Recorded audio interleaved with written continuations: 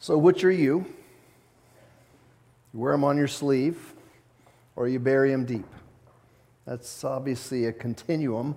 Maybe you're somewhere in the middle. You know, maybe you don't mind the things on your sleeve as long as the responsibility for them is not real heavy.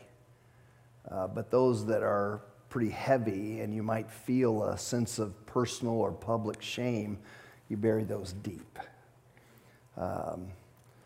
There's a kind of continuum here that all of us fit on.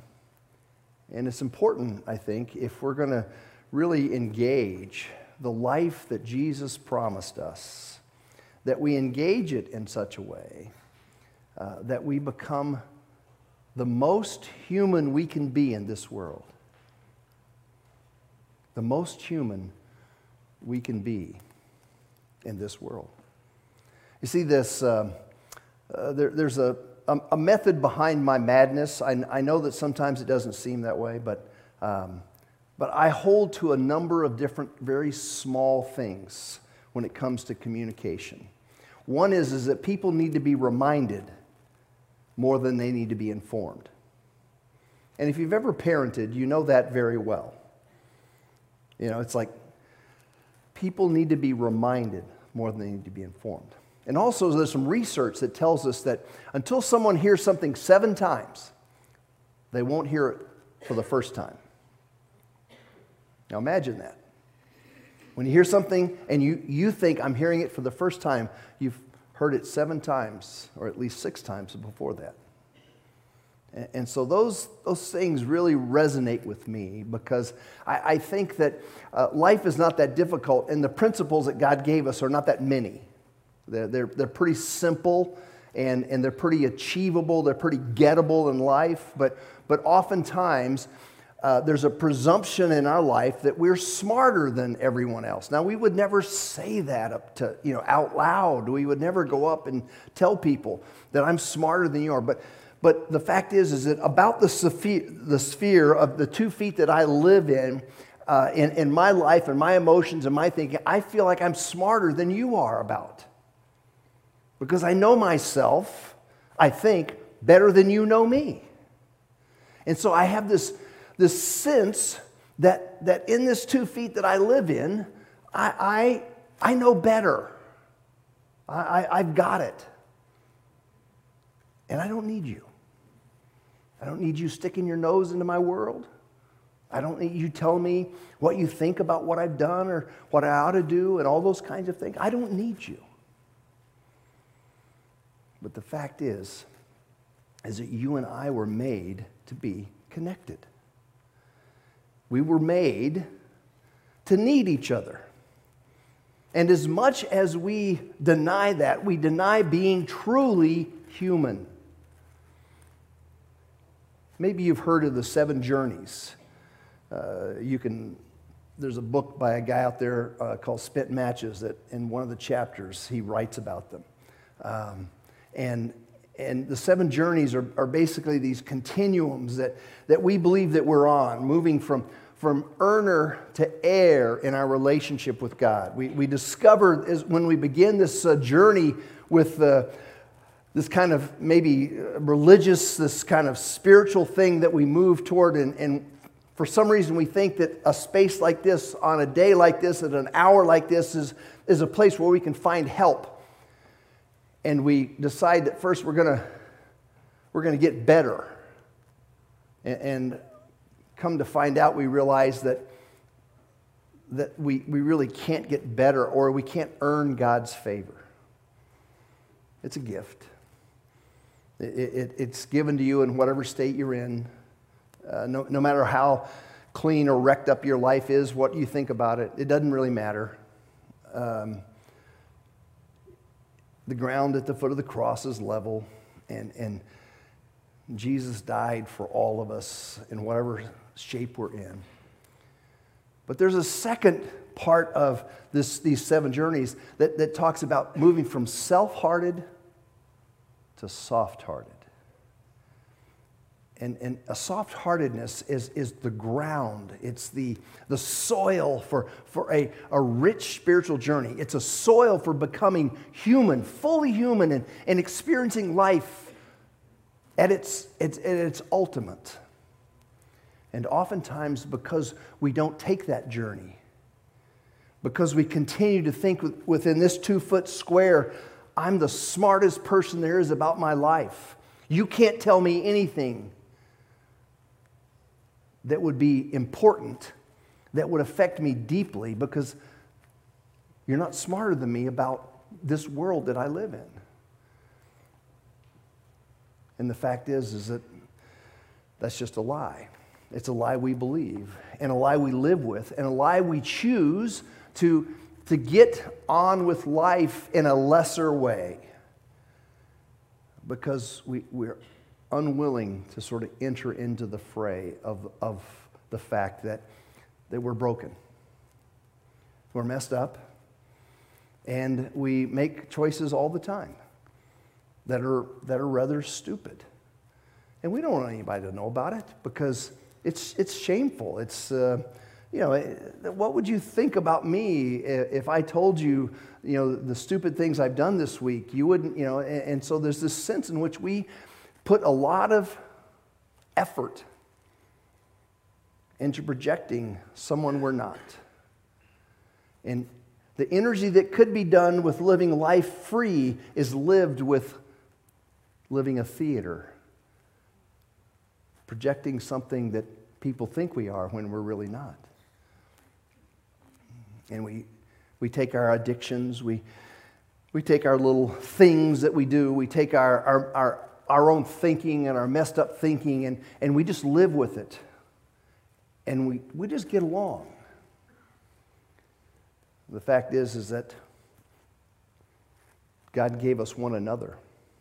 In the beginning, God created Adam and Eve, and the "and" creates community. And if you move down through the book of Genesis all the way through the book of Revelation, you'll see that God has always worked in tribes. He's always worked in groups. And his followers, when Jesus came on the scene, were a group of people that he meant to live connected with one another, with their noses in each other's lives. Not because anyone's smarter than you are about your life, but the fact is that a perspective from the outside doesn't really help. Now, it's no secret I love to play golf, and it's no secret if you've played golf with me, is that I love to teach the game of golf. Now, when I'm in a competitive situation, people hold that against me. They think I'm trying to get in their head and do something, evil and dastardly about, because we're competing. And nothing could be further from the truth. I just love to teach people about golf. And you know what's funny about it is that people don't see things that I see. Now, I'm no genius at golf. I'm not even that great at golf. But you see, I was playing golf in Colorado. In fact, I had breakfast this week with the guy, one of the guys that was in the foursome, and we recounted this. We were playing golf in Colorado, and this guy was not a very good golfer at all, self-admittedly so. I mean, he had a little golf ball that was an 8-ball, like a pool ball, 8-ball. And he would tee off, and usually his ball was unfindable, and he would get out in the fairway someplace, and he would throw the ball onto the green, and then he would put the 8-ball in. That's the way he played almost every hole.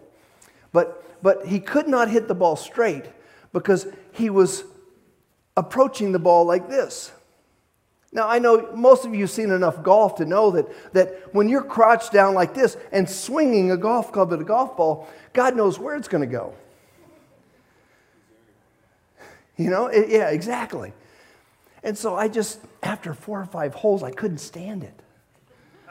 It's just like, I just had this moment, it's like a Popeye moment. And I just said, Terry, have you ever thought about standing up straighter when you address the golf ball? And it was funny. recounting it with his friend who has played a lot of golf with him and had a lot of visitors, playing golf and sitting in the golf cart. And he goes, "What's with that guy? Is there something wrong with his back or something? I mean, what's with it?" And no one ever said anything to him. No one ever suggested that, "Hey, Terry, if you stood up a little straighter, you might have a better path for that club toward the ball." And lo and behold, Terry stood up. He went from here, and then now he's up here like this. And I said, "Just take the club back easy and swing it." And he hit the ball out into the fairway. I wish I charged for my advice. He would have paid me lots of money. And he's like, "Oh my gosh, what just happened?" And it's like, well, I don't know what just happened, because anybody in their right mind would understand that what you were doing was not good. Now, Terry's like all of us. All of us are crouched over at the golf ball in some form, some way in our life. And we need an outside perspective. We need someone to speak into it. We need someone to be gentle. We don't need someone to walk up and go, "Oh my God, what do you think you're doing, playing golf?" I mean, that doesn't, hey, have you ever thought about standing up straight? Just gentle nudge into his life. And sure enough, good things started to happen. And Terry's actually starting to play golf. Now, they told me before we started playing that 18 holes, they said, "Look, Terry keeps score differently than everybody else." Okay. Tell me about it. He keeps score by the number of balls he finds in the woods. Like, no kidding. You'll see, he keeps score, and when he comes out with 24, 25 balls, he's had an incredible round of golf. And I'm thinking, wow, I do not think that was the way golf was meant to be played.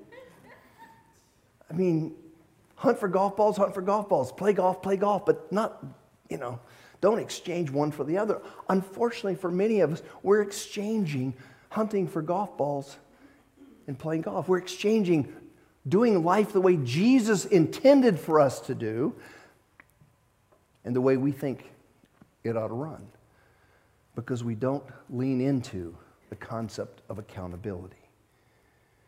We refuse to be accountable to anybody else except for ourselves. We take the understanding, the perception of life that I'm the smartest and no one else can tell me what to do about my life, when in fact, those who are looking in from the outside have a perspective. They have a way of engaging our lives in helping us see things that we can't see ourselves. One of the problems that exists in this world is because most of us are fearful of kind of crossing a line. We're fearful of being wrong. And we also avoid blame. The last thing I want is blame. Don't blame me. I'll tell you all kinds of stuff about my life, but if you're going to blame me for something, I'm going to put the brakes on. So we got this fear of people seeing our world, when in fact they see it, but we just don't engage what they see because of blame. And the reality is that Jesus comes into this world and gives us some spiritual technology. Now think about this for a moment. All of us have these things that we carry on our person or in a little purse or something with us that is a piece of technology that allows us to do all kinds of things. We can do our banking, while we sit here listening to a boring message. We can touch our friends on Facebook. We can do all kinds of crazy stuff just from this little thing that's 3 inches wide and 6 inches long. And it's like incredible technology. Jesus brought some technology for life that becomes important, because the way you treat me, the way I treat you, matters. It matters because it's from the very depths of who we are that those actions come out, those words come out of our mouth. It takes a long time when you're raising kids. something happens, and the kid uses the excuse, well, I didn't mean to do it. You know, I didn't mean to do it. Well, the fact is that that's an attempt to shirk a kind of responsibility that can't be shirked. That those kinds of actions, when they come out of us, words or actions, they come, Jesus says, from the heart. They spring deep from a well within us. And so to go in and begin to bring the healing and the transformation that Jesus offers inside, we've got to go inside. Just like the song. You know, we've got to pull it all out. We need to pull it all out and take a look at it, because that technology is first about confession. Just saying the same thing with God. Jesus, or one of Jesus's followers, John, writes in 1 John 1:9, he says, if we confess, if we say the same thing that God says about our actions and behaviors and our internal motives and all that kind of stuff, if we say the same thing, if we confess our sin, He is faithful and just to forgive us our sins and cleanse us from all unrighteousness. Here's this spiritual technology. It says, I have a soft heart, and I see myself crossing a line. I see myself out of bounds. I see myself being hard. I see myself taking an attitude of, I don't care what you think. That's not an attitude that leads to life. But Jesus says, if I confess with my mouth, if I just say the same thing, all of a sudden, it's almost like magic confession, genuine confession. Something that acknowledges the wrong that I've done makes a radical difference in my life. It leads me to being more fully human and experiencing the kind of life that God created me for. I think that's one of the things that comes out of this series. It's one of the things that comes out of watching these people interact with one another. We see numerous relationships have to go there to be able to keep those relationships not just together, but keep those relationships growing deeper, and kind of enduring loyalty that comes when we use the opportunity to confess. Let's take a look. The headline this morning is the news that Ted Lasso left in the middle of the Tottenham match this season, not due to stomach problems, but because of a panic attack. Lasso appears to be leaving. George? Lasso's clearly not fit to coach.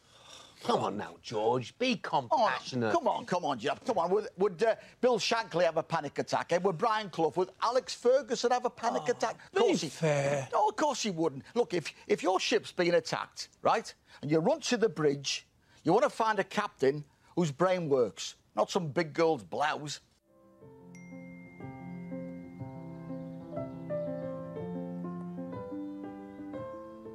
Hi, Ted.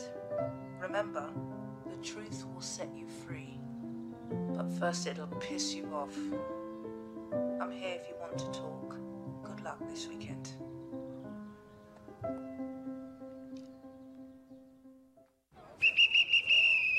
Circle up!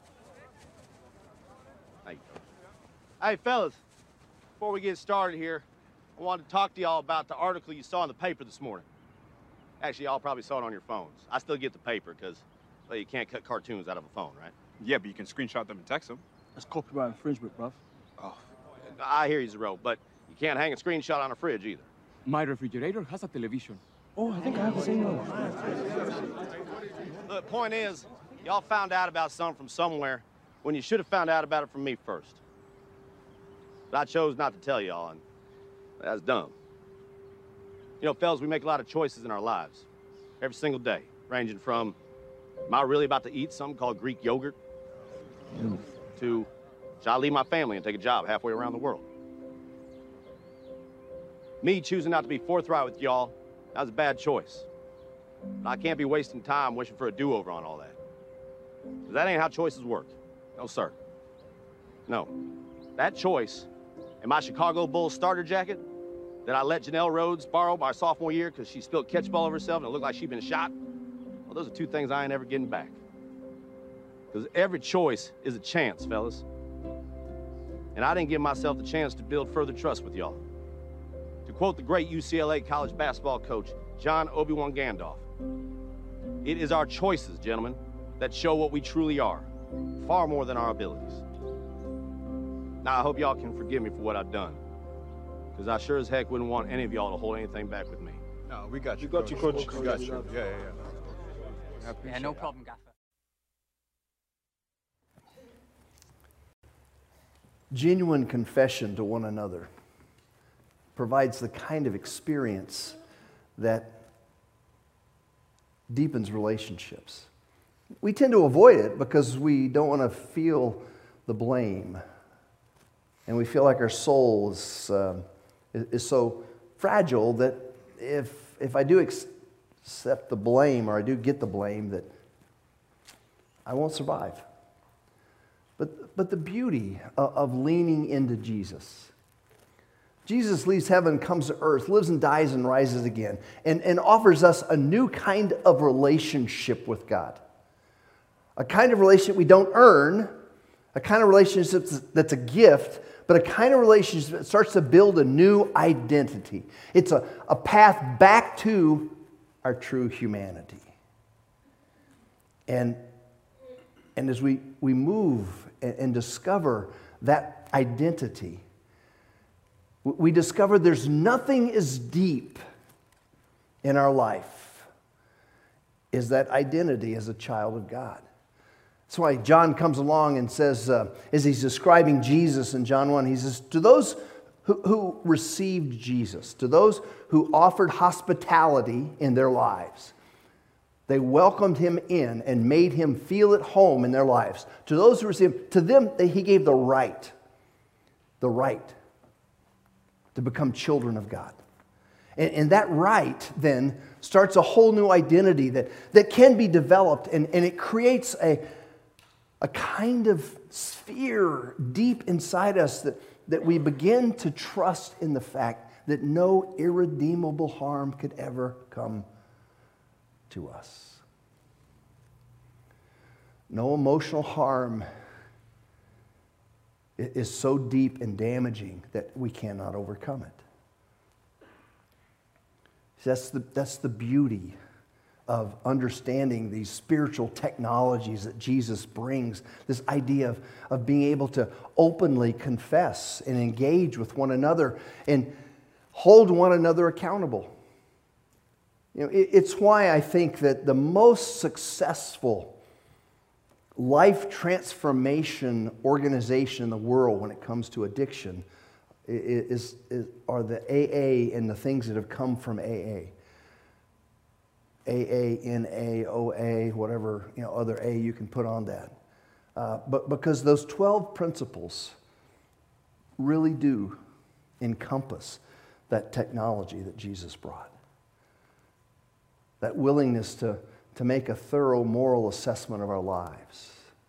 And to understand that we desperately need one another to speak into our world. We need a coach. Everyone needs a coach. That's why I think we spend so much time trying to help you get into a group, trying to help you find a tribe to do life with, because you need some life coaches. Not a coach necessarily, but you need a crew of people that you discover over life that love you and you love them, and they will say things to you that will endanger your relationship, your friendship, but they will do it for your good. You have friends like that?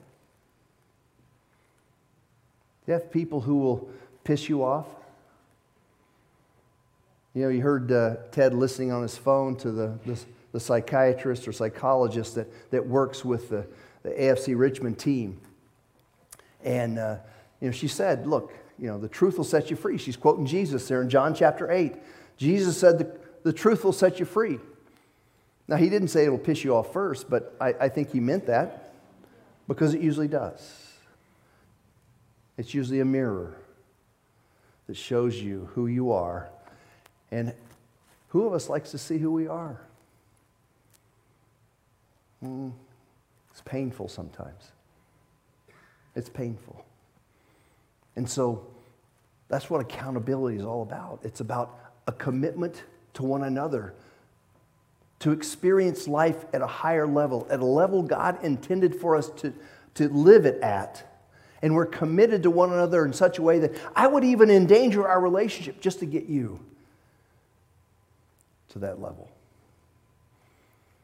That idea of confession is so vital in this process. And the other piece of that is forgiveness. It's the kind of outcome that we get when John says, if we confess our sins, he's faithful and just to forgive us of our sins. Should he forgive us? No. Most of us don't have a picture of God that comes from Luke 15, verse 20. In Luke 15, if you haven't read it lately, open it up, read it. It's a story about the son that offended his father so much that he wanted him dead. He asked for half of his wealth so he could go off. He wasted it. And he comes back. And in Luke 15:20, it says, the father saw the son from afar off. He was waiting for his idiot son to come home. That's the kind of relationship God builds with us, waiting for us to come home. It's the kind of forgiving heart that he wants to give us, and he wants us to replicate that in the lives of the people that we do life with. That we have this incredible emotional shock absorber that says, look, you may have hurt me in the deepest of ways, but I can learn to forgive you. I can start forgiving you. I can find a way around and through this pain that we have between us. We see that in incredible ways. Now, for those of you that haven't watched Ted Lasso, this is a massive spoiler, all right? This will spoil it from day one. But we see it in the very premise of the show. The owner of the team got the team in a divorce. Her husband, Rupert, the team was his pride and joy, his life. And so to do damage to her ex-husband, who had violated her through affairs and all kinds of stuff, to do damage to him, she hires Ted Lasso to ruin the club. She hires an American football coach to come coach an English soccer team so that soccer team would be the laughingstock of all of the Premier League. And that's the premise that brings this show together. The scene here comes when you see what happens when she engaged a guy who was curious, not judgmental, who was a person full of flaws and with the story himself, running from some things. And what happens when they both stand in the same room and look at the same truth as two human beings? Let's watch. Come on. Oh. My God, it smells of feet in here. I mean, it just hits you immediately, doesn't it? Why haven't you told Ted yet? Oh, I'm going to. When?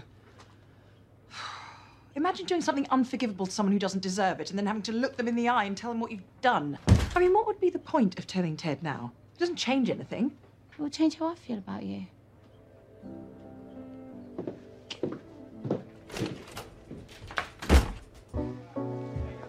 All I want is talk to you. I have something I need to tell you. Oh, deja vu. Ted, I lied to you. I hired you because I wanted this team to lose. I wanted you to fail. And I sabotaged you every chance I've had.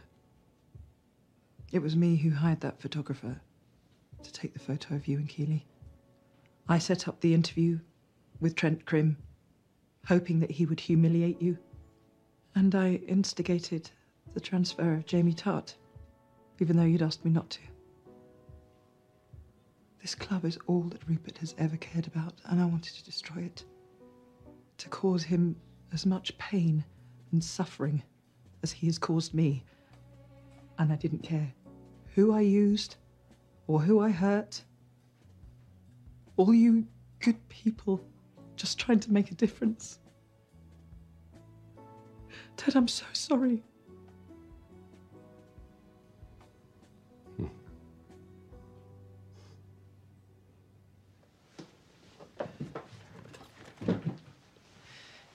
If you want to quit or call the press, I'll completely understand. I forgive you. You what? Why? Divorce is hard. And it doesn't matter if you're the one leaving or if you're the one who got left. It makes folks do crazy things. Hell, I'm coaching soccer, for heaven's sake. In London. I mean, that's nuts. Yeah. But this job you gave me has changed my life. It gave me the distance I needed to see what was really going on. Yeah, but you and me, we're okay.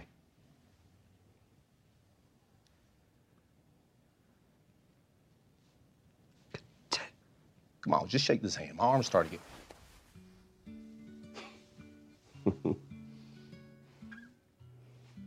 You know, I think that if you care about someone and you got a little love in your heart, there ain't nothing you can't get through together. You know what I'm saying?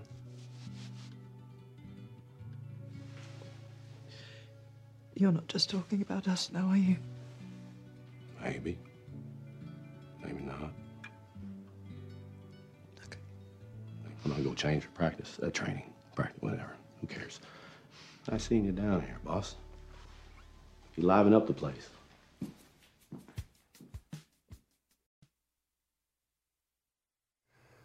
That kind of human action, I think, is what makes the show so popular. But that kind of human action is the kind of human action that Jesus intended for people who grow up in families. Not many of us learned those spiritual technologies in family, the idea of confession, forgiveness. It just didn't come from our mothers and fathers. And when our spiritual life begins to gain traction, we have to relearn and almost kind of regrow through a childhood process to realize that there are things that make us more human, that hurt, that create anxiety, that cause tears, cause our heart to beat fast and make us want to run away. But there are good things. There are things that are important when we begin to lean into one another's lives and live lives that invite accountability, that live lives that invite people to be our eyes outside of this 2-foot square, and to lean in gentle and merciful ways, and to give us insights that we cannot get for ourselves because we cannot see that we are bent over at the golf ball doing something really stupid. It's what Jesus intended. It's why he made us to live connected. And being connected means being accountable. Let's pray.